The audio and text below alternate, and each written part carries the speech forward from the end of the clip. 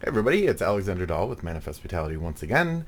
So, keeping with the schedule, we've got another video or interview ready to be released. It's all edited down and everything. And then there's a couple more to go for this current wave. And that's all I got. So, without meandering myself any further, here you go. All right, bye. All right, so I'm currently on the phone with Lydia. She's another person that reached out to me about the current interview series going on. So I'm going to go ahead and give her the chance to introduce herself. Hi there. My name is Lydia Scroggins. I am currently just singing my heart out in a country cover band.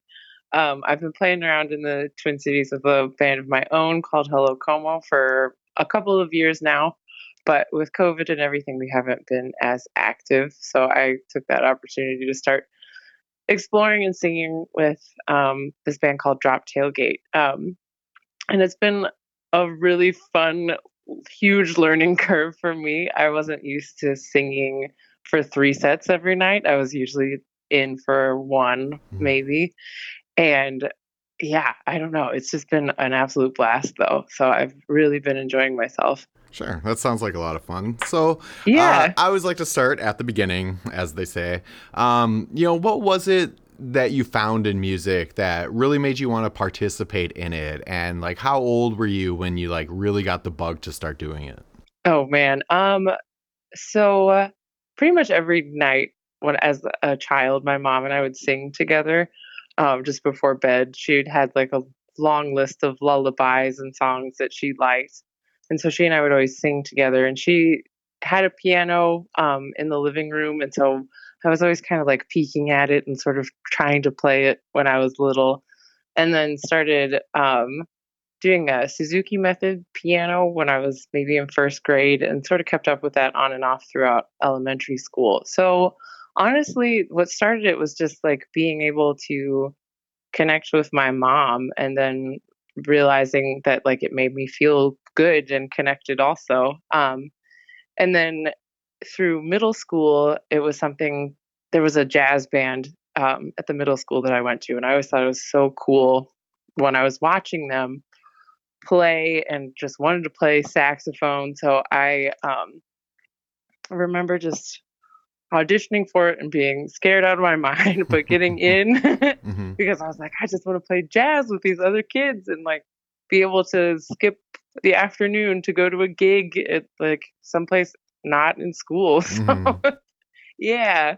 Sure. So once you kind of had that bug and you saw, an outlet for it in like school programs and jazz band and things like that, how did you kind of start pushing that into like your out of school life and then into more of like making music rather than, participating in the educational curriculum?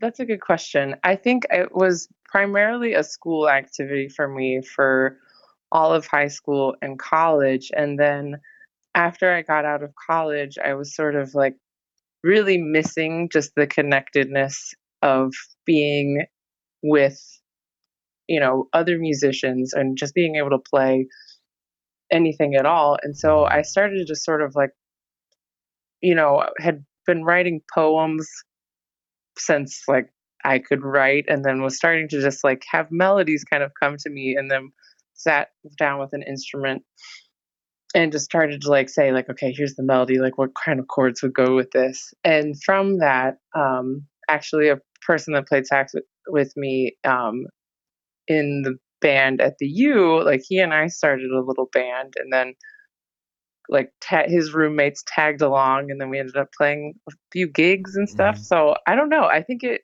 was born out of wanting to continue to play by any means necessary Mm-hmm. and not having a group to play with after like graduation was done basically. Mm-hmm. It definitely So sounds like it developed somewhat naturally for you. yes, absolutely. So, did you guys do any recording or anything, or were you mainly just gigging? We were mainly just gigging. I think we had started to sort of accumulate microphones and interfaces and things. Mm-hmm. Um, and we're we all like rented a house together in St. Paul, and so we were hanging up blankets to like dampen the sound in the basement to like sort of Mhm. experiment with it. Yeah, I don't know. It was just a ton of fun to be able to like create your own little space and see how it sounded, you know. Definitely. And so, how did you kind of like take that experience and then identify, where you wanted to go with it, and then reach it, or eventually reach where you are now? Um, I we would gig in that group. We would gig probably like once a month or so, and I always recognized that I felt way better the weeks that I had a gig. I felt more productive at work. I felt more like happy and balanced just overall. And so was realizing, I think probably about this time last year, like that I was wanting to be playing more consistently. And it just so happened that there's the Facebook group of Twin Cities musicians. There was a Mhm. posting for a singer position open for this country band, and I was like, well, I should probably just give that a go, you know? Sure, definitely.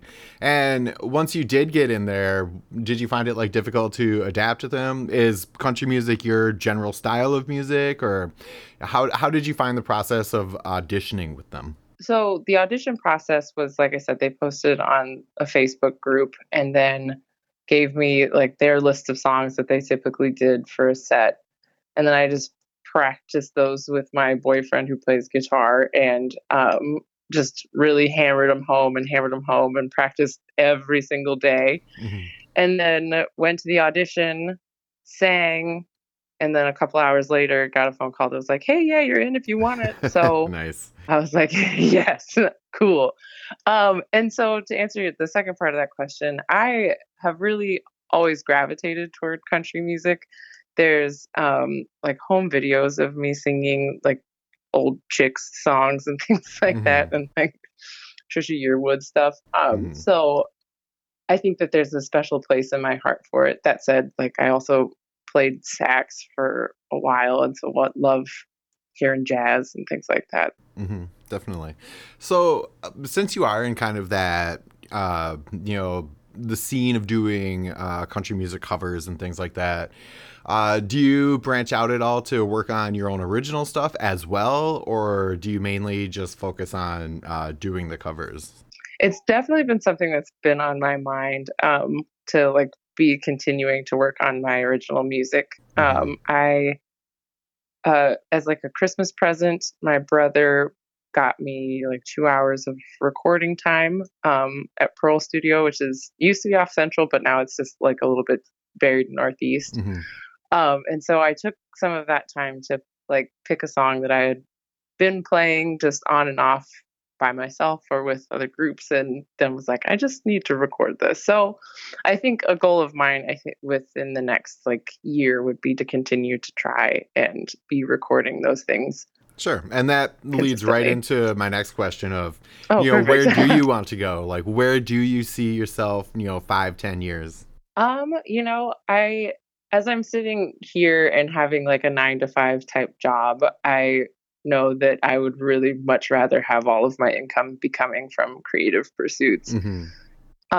And coming from being able to play lots of gigs every week, you know? So I Hmm. think as long as I am able to sing or play an instrument with anybody, I would count that as success and fulfillment. Sure, definitely. It's kind of become a very common theme over the past year. People finding something that they had lost in themselves with all the time that they have available to essentially get lost inside themselves. Yeah, exactly. It starts to like you start to have to face it at some point to say like actually this is calling you whether Hmm. you are willing to acknowledge it or not. Right, definitely. So what are some really important events that have happened to you surrounding music, whether it be playing a show or going to see someone play?